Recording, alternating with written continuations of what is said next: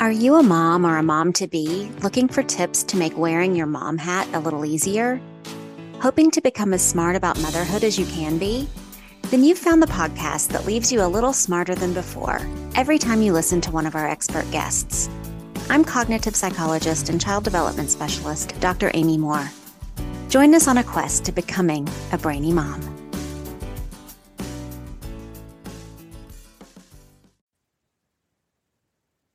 Hi, smart moms and dads too. We are so happy to have you for another episode of Brainy Moms, brought to you today by Learning RX Brain Training Centers. I'm your host, Dr. Amy Moore. I'm joined today by my co-host, Sandy Zamalis. I'm coming to you from Colorado Springs, Colorado, and Sandy is joining us from across the country in Stanton, Virginia. And Sandy and I are super excited to welcome our guest right down the road from me in Lafayette, Colorado, Sarah R. Moore.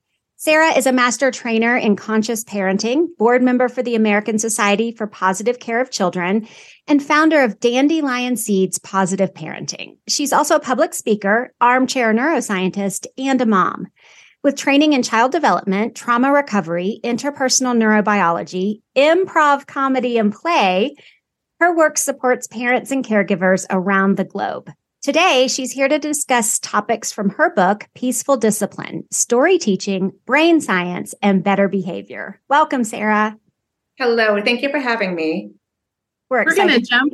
Yeah, we're excited. We're going to jump right in. Let's do it. I'm excited. So, Sarah, your book opens with a story about a less than positive experience with a pediatrician at your daughter's 4-month checkup. You say it was really the catalyst for you to start learning about gentle parenting. Could you share that story with our listeners and talk about how it became the basis for your journey into learning more about parenting with some of the top experts in the world?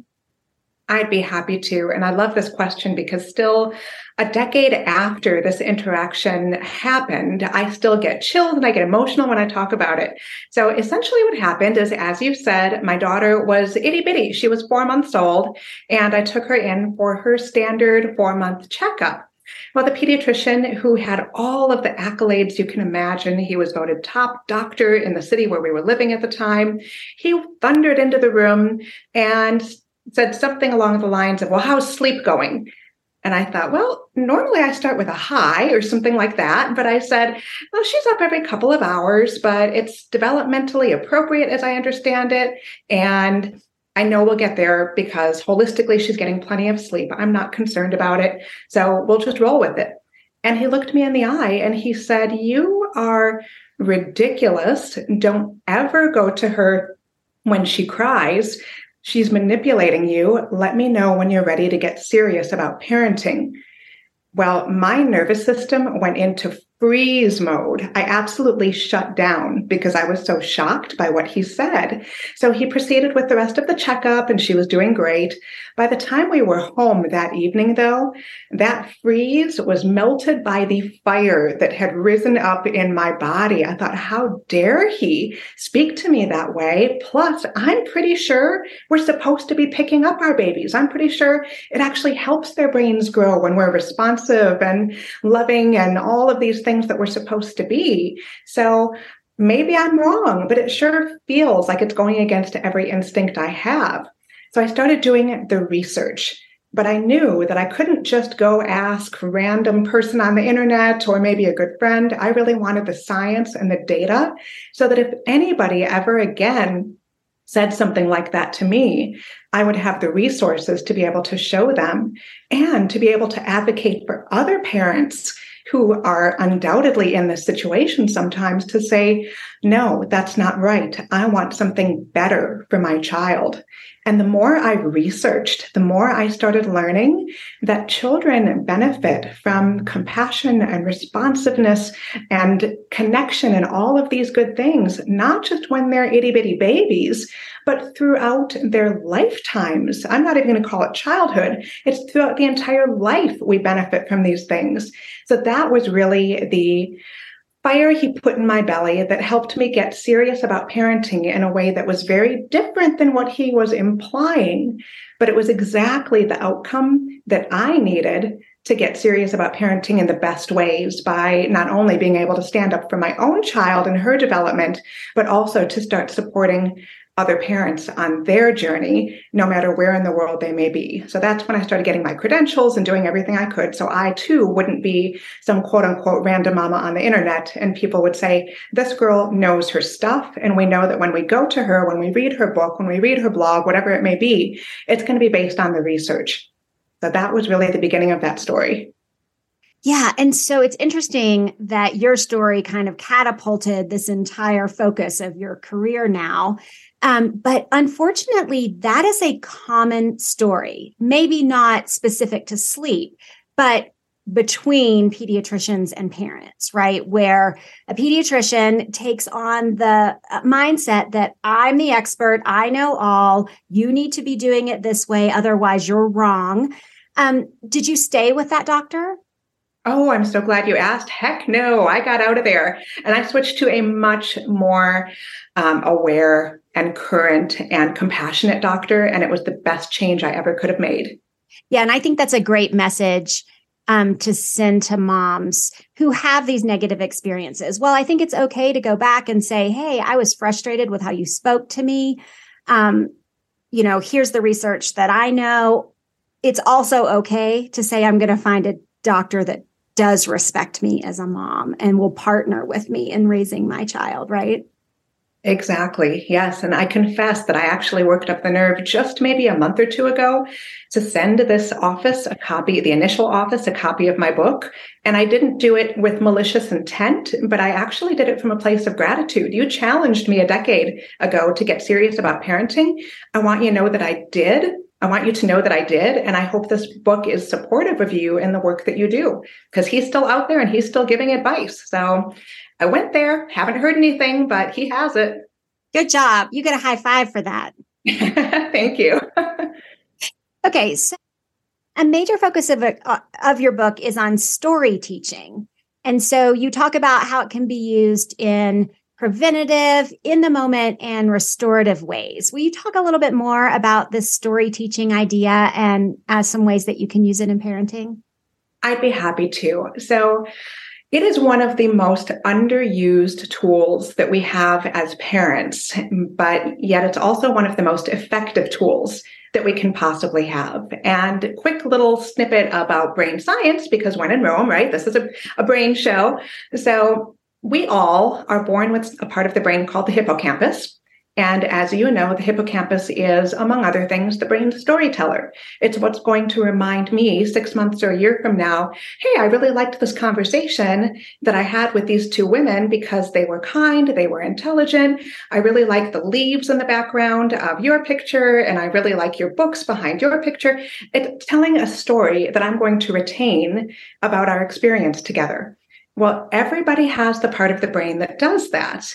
And when we as parents are intentional about creating a narrative that is more likely to stick because it has an emotional base. You notice when I said, I like the leaves on your wall, I like the books behind you, it's generating a feeling of peacefulness and joy for me. I like books. I like those colors. It's a reminder to me that this is good stuff and I want more of it. My brain is going to have these little reward centers that go, yes, please. I like this. Give me more. And essentially, when we can tell our kids stories, and I'll talk about the three, for lack of a better word, flavors that you shared, the preventative, in the moment, and restorative in a moment. But when we can tell our children stories that help create an emotional anchor to experience it, to their experiences, children are more likely to remember this is how things are supposed to go. This is how I'm supposed to behave. This is what's expected of me. And the benefit for us as parents is that we end up yelling less. We end up more peaceful and more patient. And perhaps best of all, we end up repeating ourselves less because the messages that we're sharing are more memorable in the first place. And how it works, and lest anybody get overwhelmed with, I don't tell stories, I'm not creative, I can't do that. Here's the good news for you, and I want to be preemptive in sharing that part of this. You don't have to be super creative. We can create stories and narratives from everything from storybooks we choose TV shows we watch together. For example, hey, there's that episode about Daniel Tiger where this thing happens. It doesn't have to require a huge amount of creativity on our part. Yes, it can involve a spur of the moment story, but it doesn't have to. Here's the other benefit of story teaching. It's for all ages. So if you have a toddler who has a particular struggle, you can use stories to help teach the message you want them to internalize, but it also works for your school-age child or your teen, or guess what? I'll whisper this to you, even your partner. We all benefit when we have something that is easily memorable to our systems. So to answer your question about the 3 flavors of it, preventative, that's when we know something is going to happen and we want to prepare our child for it. It could be anything from, I'll start with a really young example, and then I'll just kind of use my improv comedy background to sort of work through the ages, and we'll see what my brain comes up with for our conversation together. But for a very young child, it might be, I'm going to read you a story about using a toilet rather than your diaper. And we know one thing about toddlers, it's once they latch on to a book they love, you're going to be reading it all day, every day for the next 6 months, right? But when they latch on in this way, they can actually learn, because it's in story format that accesses the hippocampus, so that eventually, and I'll volunteer, I actually did this with my child, I then had a 2.5-year-old who said one day out of the blue, hey, mommy, I'm done with diapers, period. And she was.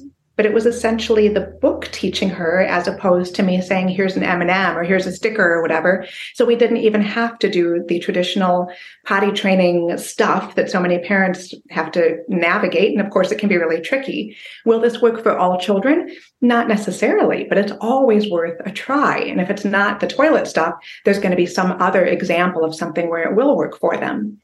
Let's do it a little bit older. Maybe it's a child's first day of school or first day going to a birthday party. You can help prepare them for what they are likely to experience there to help create emotional safety.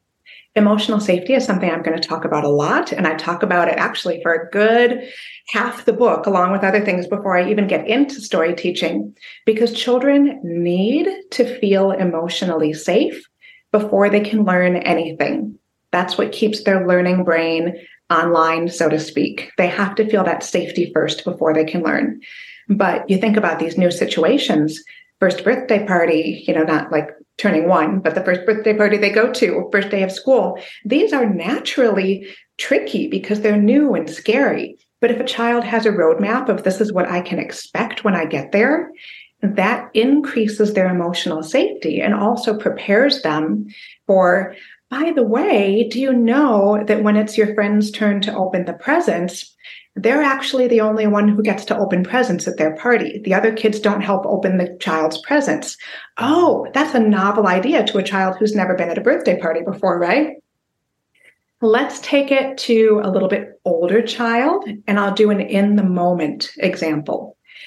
Let's say that your child is, 8, 10 years old, and they are playing a sport or at the playground or something, and it's starting to get tense between your child and another child.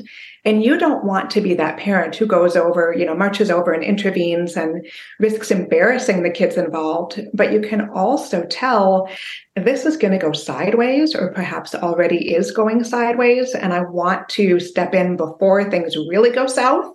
So here's an opportunity where you can go in and you can say to your child something like, hey, do you remember that TV show that we watched about, name the character, where there was about to be an altercation of some sort, but then they managed to work it out? You don't have to say all of that in the moment. More than likely, all you have to say is, remember that TV show about, Bluey, Bobby Thunderpants? I don't know. I just made up a name, but whatever it might be. And your child will likely then have that emotional memory of, oh yeah, this ended up going a different direction.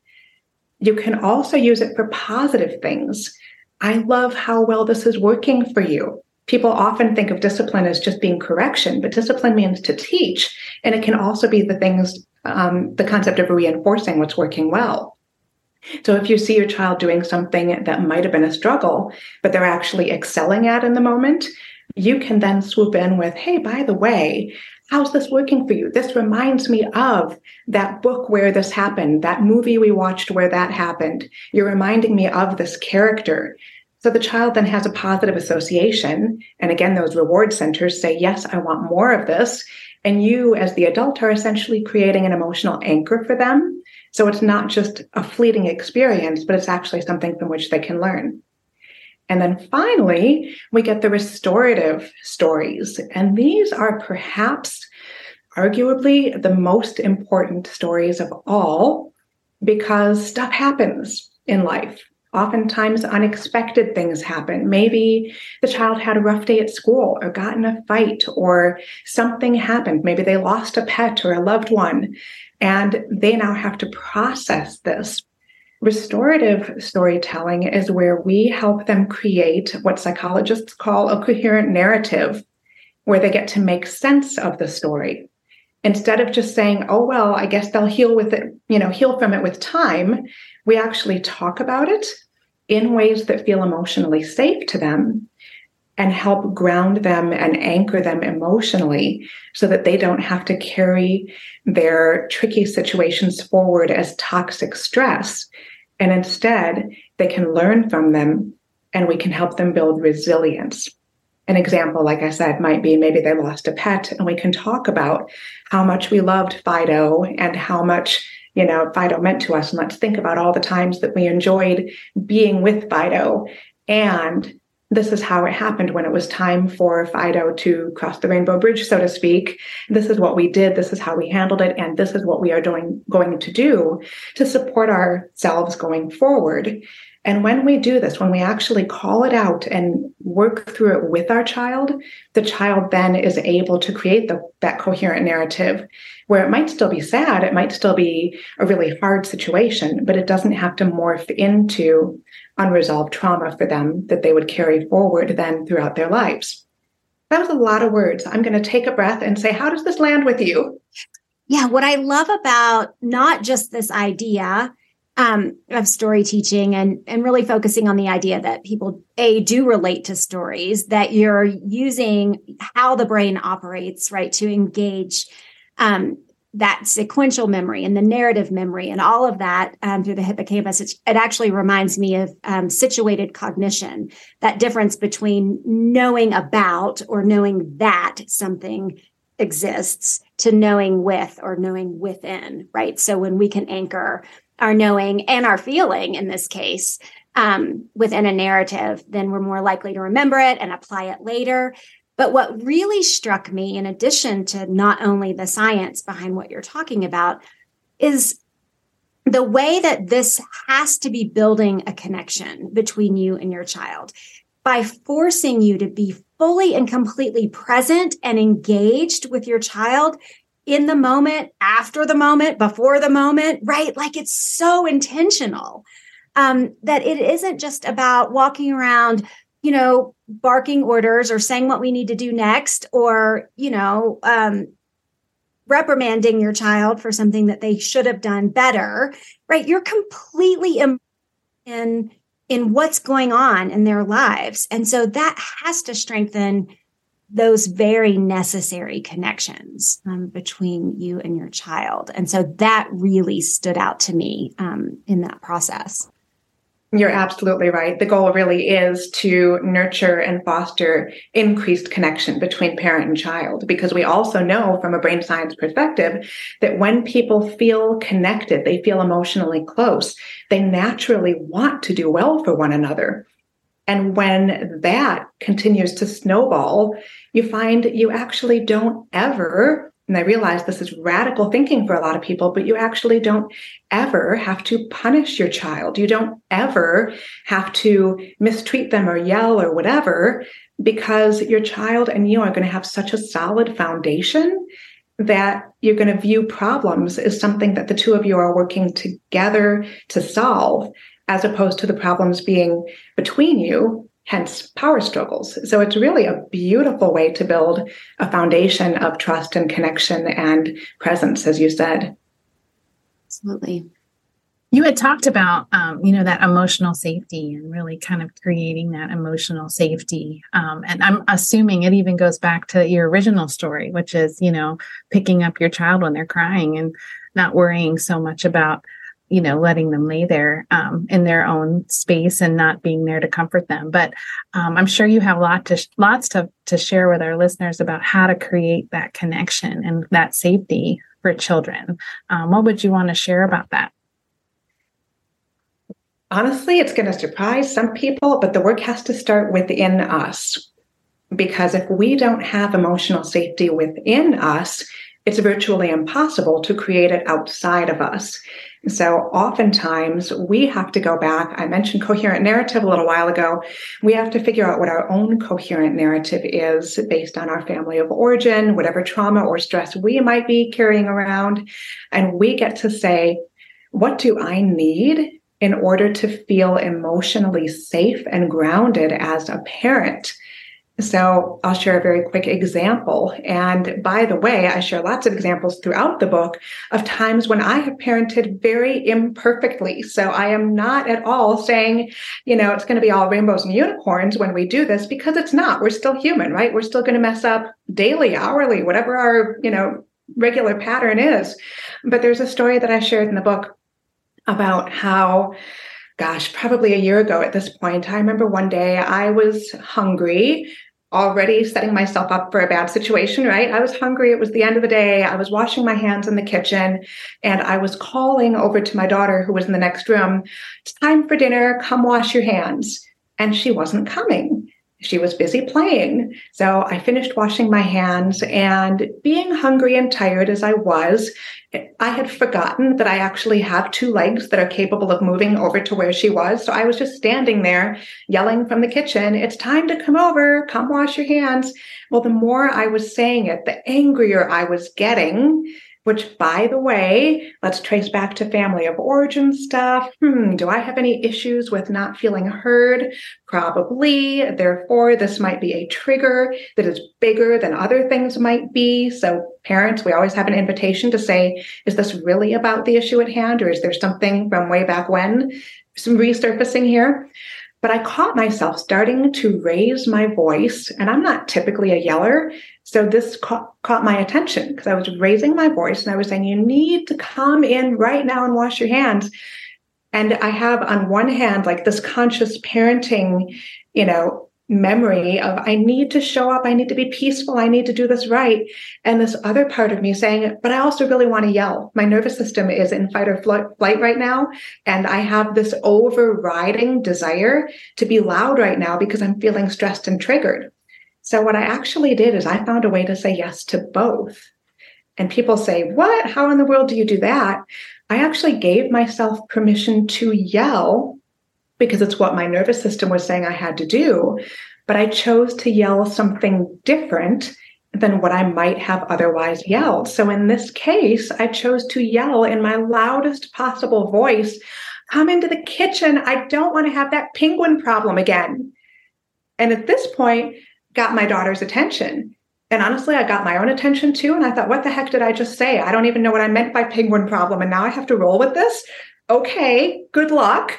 So she came over. And next thing you know, I had this child who was standing next to me, looking up at me with a very curious look on her face saying, "What penguin problem?" Well, guess what? She's now in the kitchen next to the sink with me.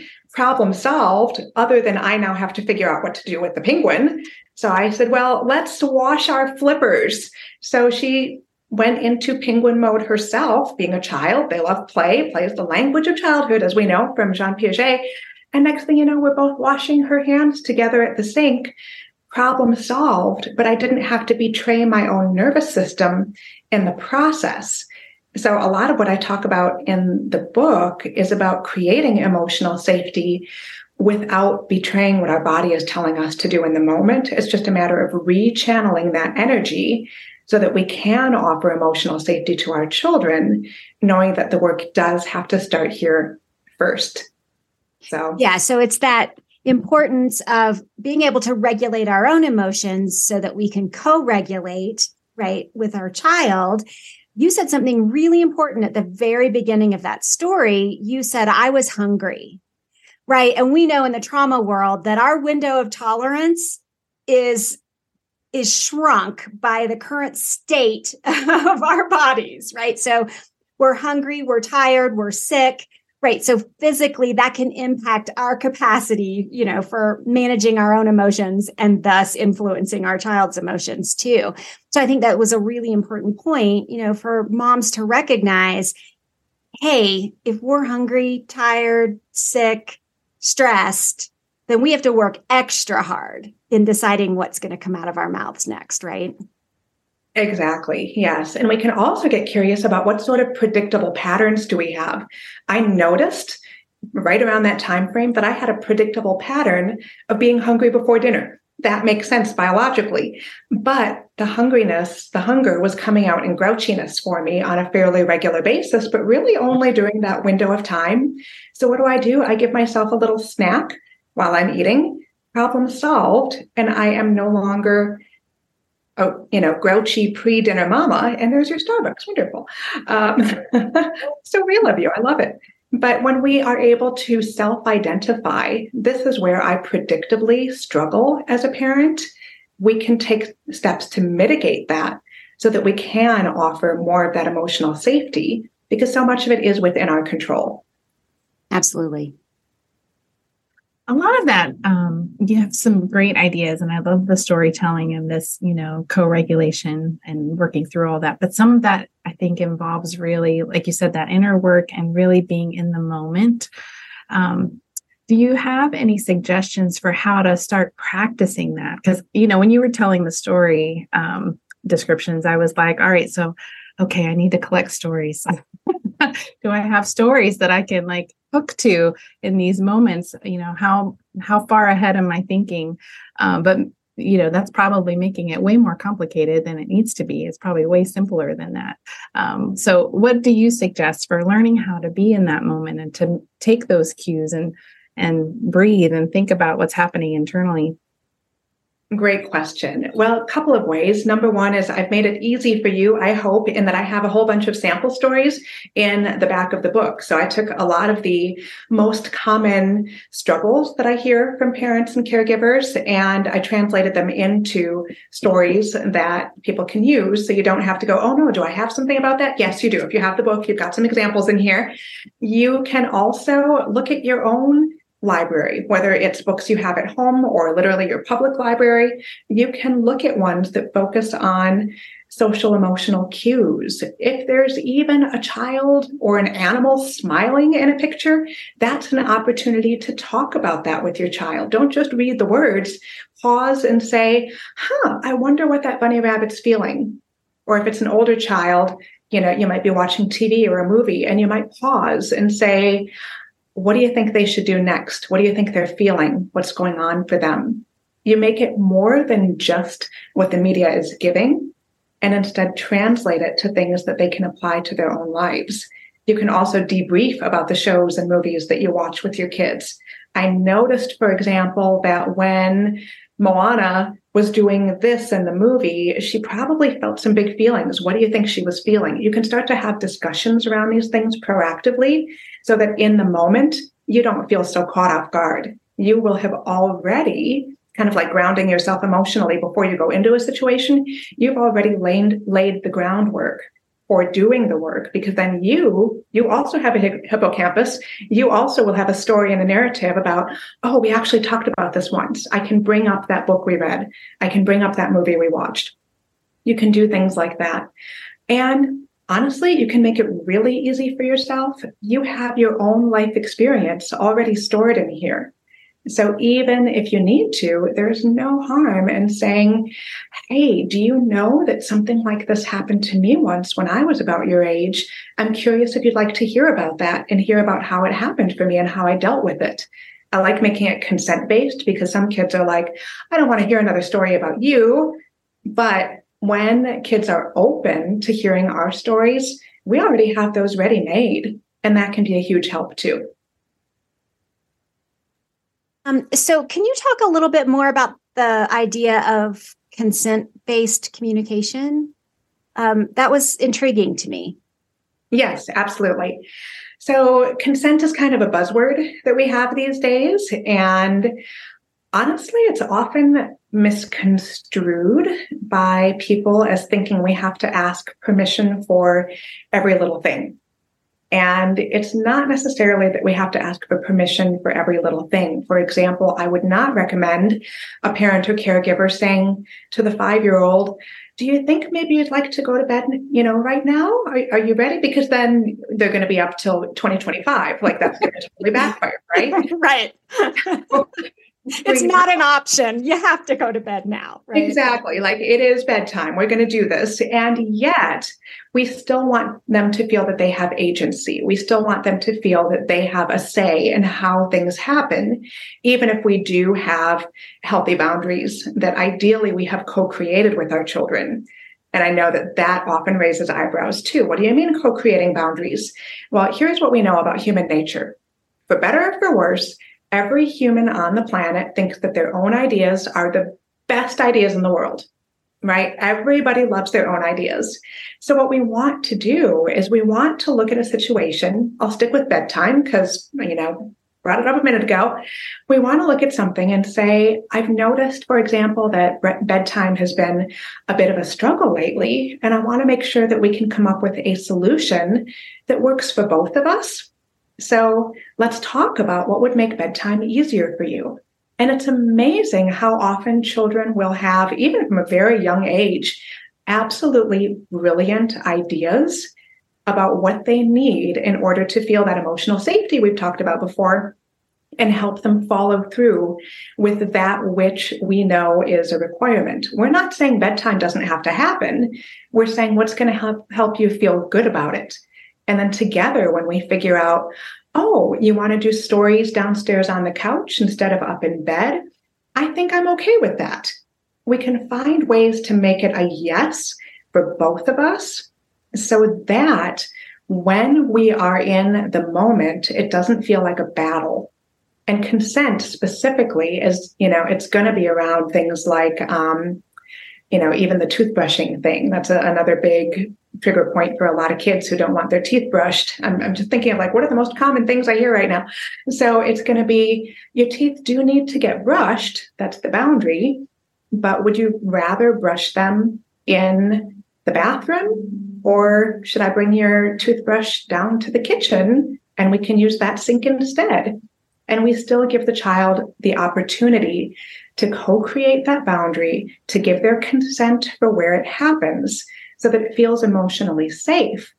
And we get to let go of the narrative that the adult has to be in charge of every single step of the way, when perhaps the way we've always done things isn't actually serving the relationship that we have.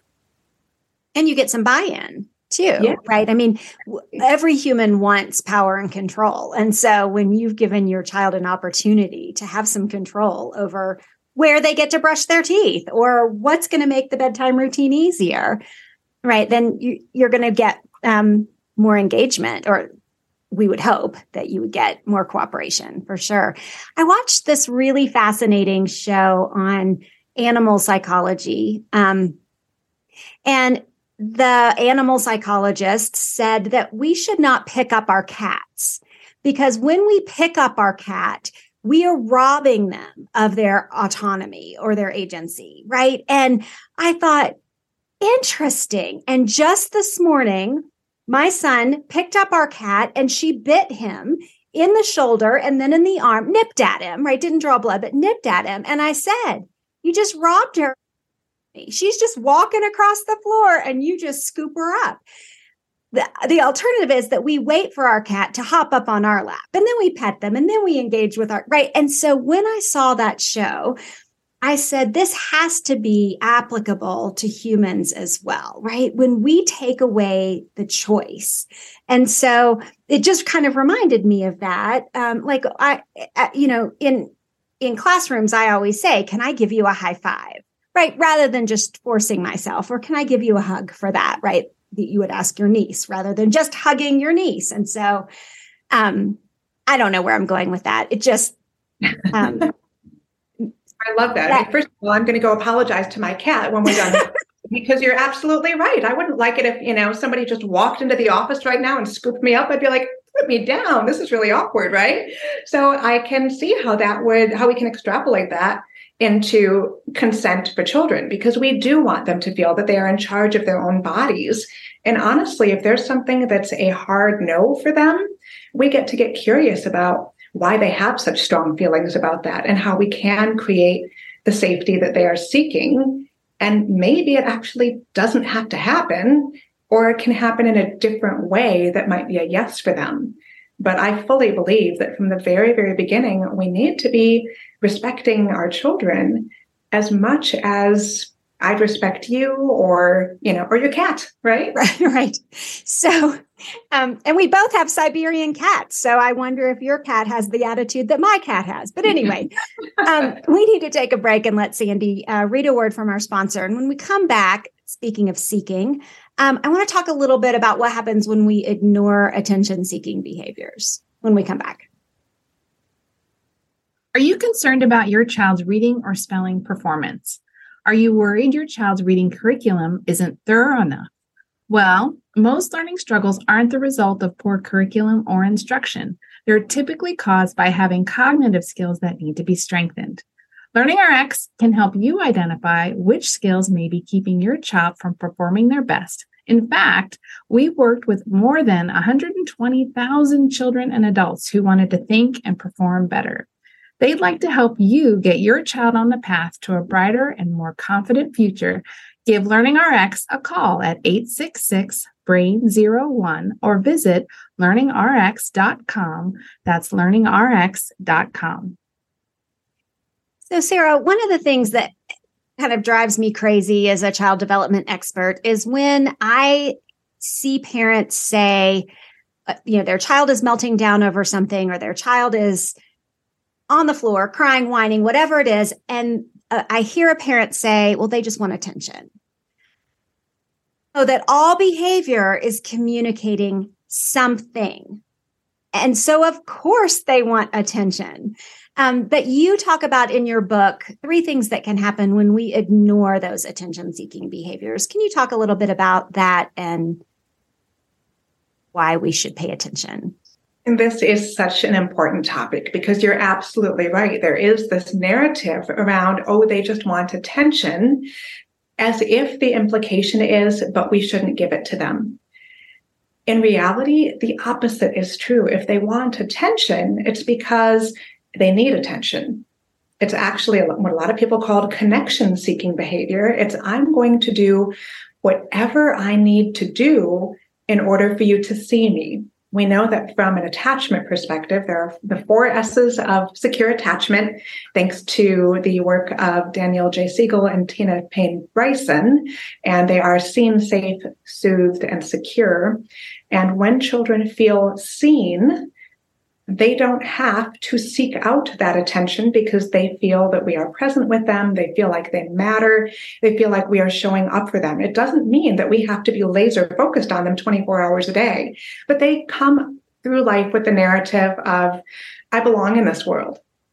My people show up for me because I matter. And that's absolutely the message that we want them to have. The risk when we don't see them in the very literal sense of I am going to ignore you when you are seeking attention, the child feels unseen and therefore unworthy, unlovable, non-deserving of respect, of care, of all of these things. And then you have a child who says, when I struggle, people don't show up for me. When I'm sad, the world leaves me behind. When I'm lacking the tools and the skills to say, I have a huge unmet need here, I'm going to have to face that alone. And this is a huge problem as we get into particularly the older years where children are more and more drawn to friends, drawn to social media, instead of us being a safe place for them to land emotionally. Instead, they say, I learned in my early years that my parents are caregivers. When I'm struggling, they ignore me. They don't show up for me. So rather than seeking us out when they perhaps need us the very most, we've already given them the message that you're not wanted here. And that's really sad. I'm going to use a judgment term here. I'm going to say that's really sad. That hurts my soul when I say that out loud. But we have an incredible opportunity to help them feel seen when we can look at all behavior as communication, as you said, and say, if they are acting out to the point where they are quote unquote misbehaving, even though I don't like that term because it's just behavior, it's just a more desperate plea for behavior. When we are able to say they have a need that was so great that they chose this way to act out, it's because I must have missed some cues along the way that might have been easier to address than this one that is now, falling down in front of me. So we have an opportunity to connect, to help them feel seen, help them get that core message to carry throughout their lives of, when I'm upset, people show up for me. When I have troubles, people will support me. When I feel unworthy and unloved, they're going to remind me that I am worthy of compassion and love and grace and forgiveness and connection and all of these things just because I am, just because I exist. And that's the child who is less likely statistically to have greater mental health issues down the road.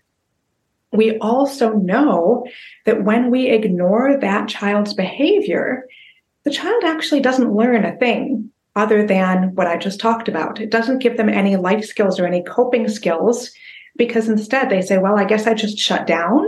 But when we can respond with connection, with compassion, and say things like, all of your feelings are safe here.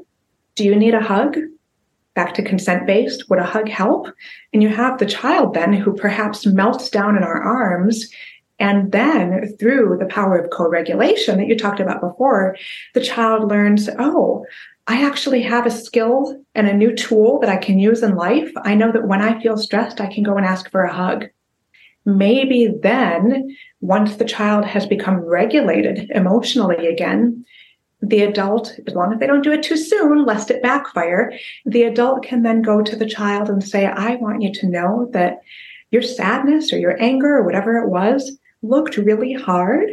But did you notice how when we sat together and we read a story, it helped? What did that feel like for you?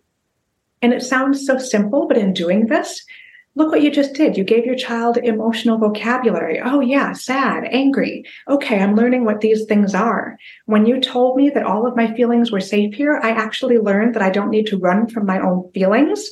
And instead, I can just interpret my feelings as messengers that I have a need and I need some support to get this need fulfilled. This is a child whose emotional intelligence and emotional maturity will skyrocket in the very best ways, because they will learn skills, tools, resources, methods for finding their calm alongside you, so that they then don't end up as the teenager or the 20-something who lacks those things and says, well, I don't know what to do, so I'm going to turn to less healthy coping mechanisms when I'm struggling. So we can point to all sorts of correlations for the children who are emotionally supported and get those emotional intelligence tools and skills early on, versus those who don't. And I can tell you from the research, we really want to be showing up for our children. It's going to affect their short-term and long-term mental health. It's going to affect the likelihood of them engaging in risky versus healthy behaviors down the road.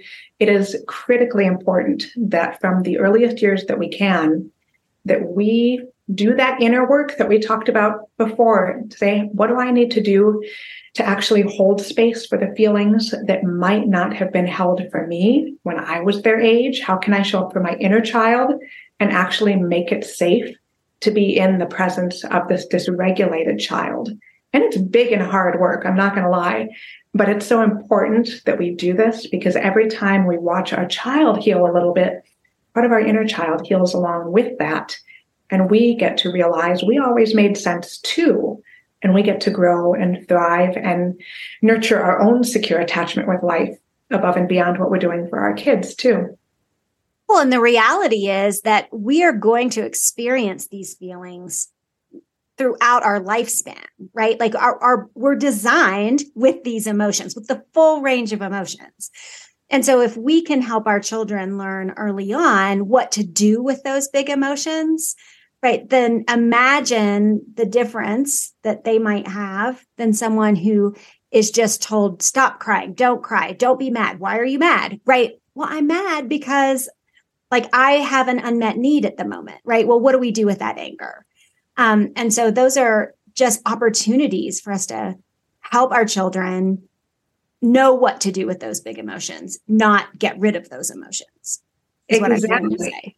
Yes. In fact, if I can share just a really quick story that I just love how this work happens in reality too. My daughter recently heard the story of Samson and, a whole lot of detail about Samson. And she said to me out of the blue a couple of days later, she's like, Mommy, I really wish to the extent that Samson was strong, he would have been smart instead because he was lacking emotional regulation skills. He really just needed somebody to come and co-regulate with him. Perhaps he needed therapy to talk through his big feelings instead of going out and killing all those Philistines and whatever.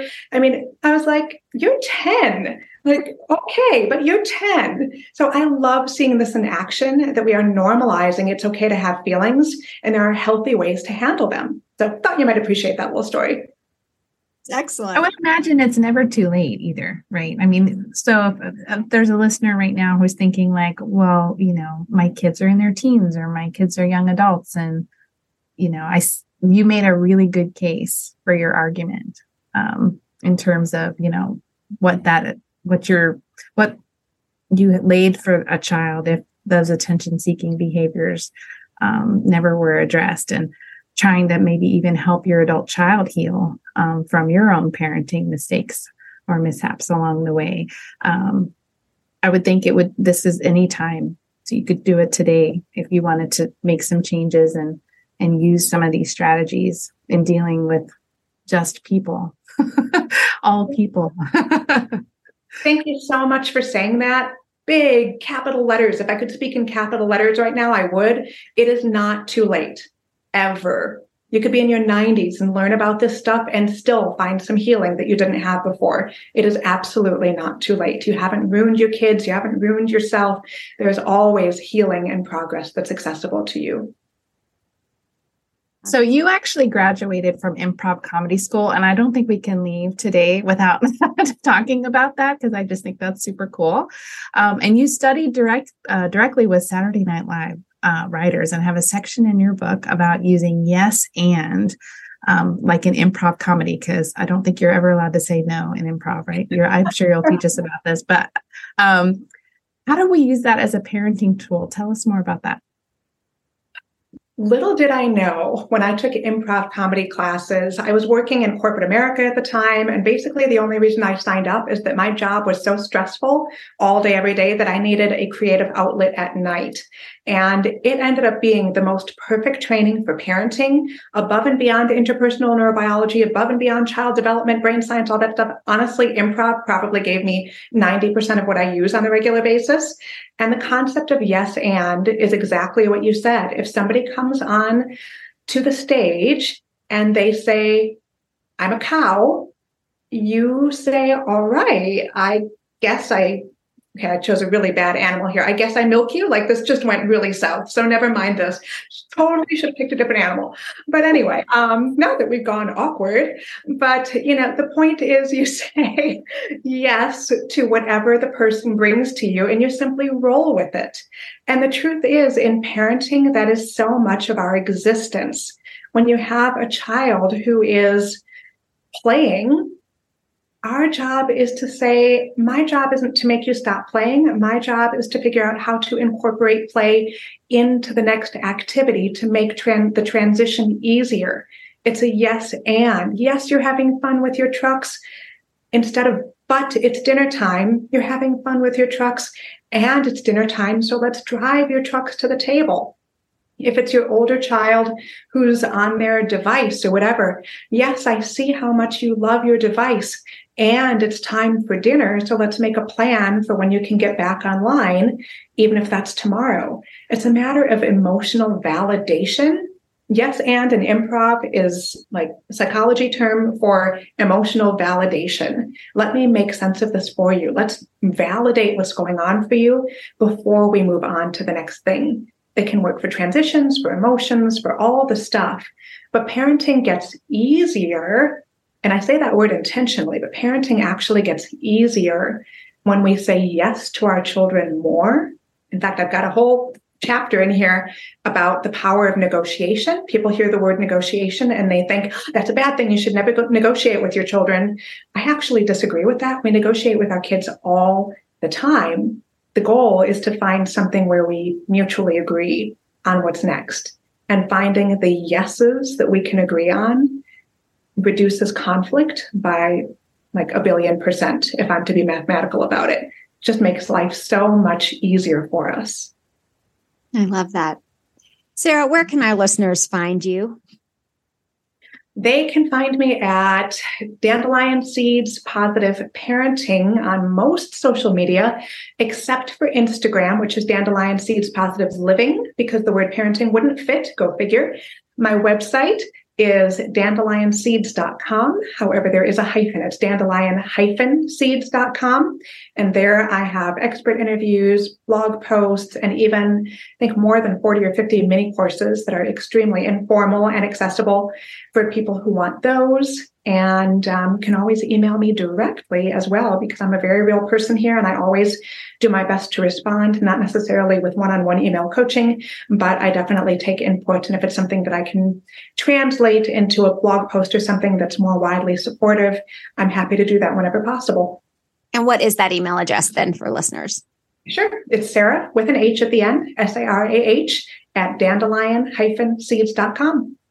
Excellent. This has been a phenomenal conversation with you, Sarah. We just thank you so much for taking time out of your busy day to be with us. So thank you, Sarah R. Moore. That is R. Moore. Yes, she's holding up her book, Peaceful Discipline. And so if you want more information about Sarah's work, again, her website is dandelion-seeds.com. We'll put all of her links and social media handles in the show notes, including a link to purchase her book, Peaceful Discipline, Story Teaching, Brain Science, and Better Behavior. So listeners, thanks so much for being with us today. If you like us, stop what you're doing right now and follow us on Instagram and Facebook before you forget. If you liked our show, we would love it if you would leave us a 5-star rating and review on Apple Podcasts so that we can reach even more parents like you. And if you'd rather watch us, you can subscribe to our YouTube channel. And that is all the smart stuff that we have for you today. We will catch you next time. Have a great day. Thank you.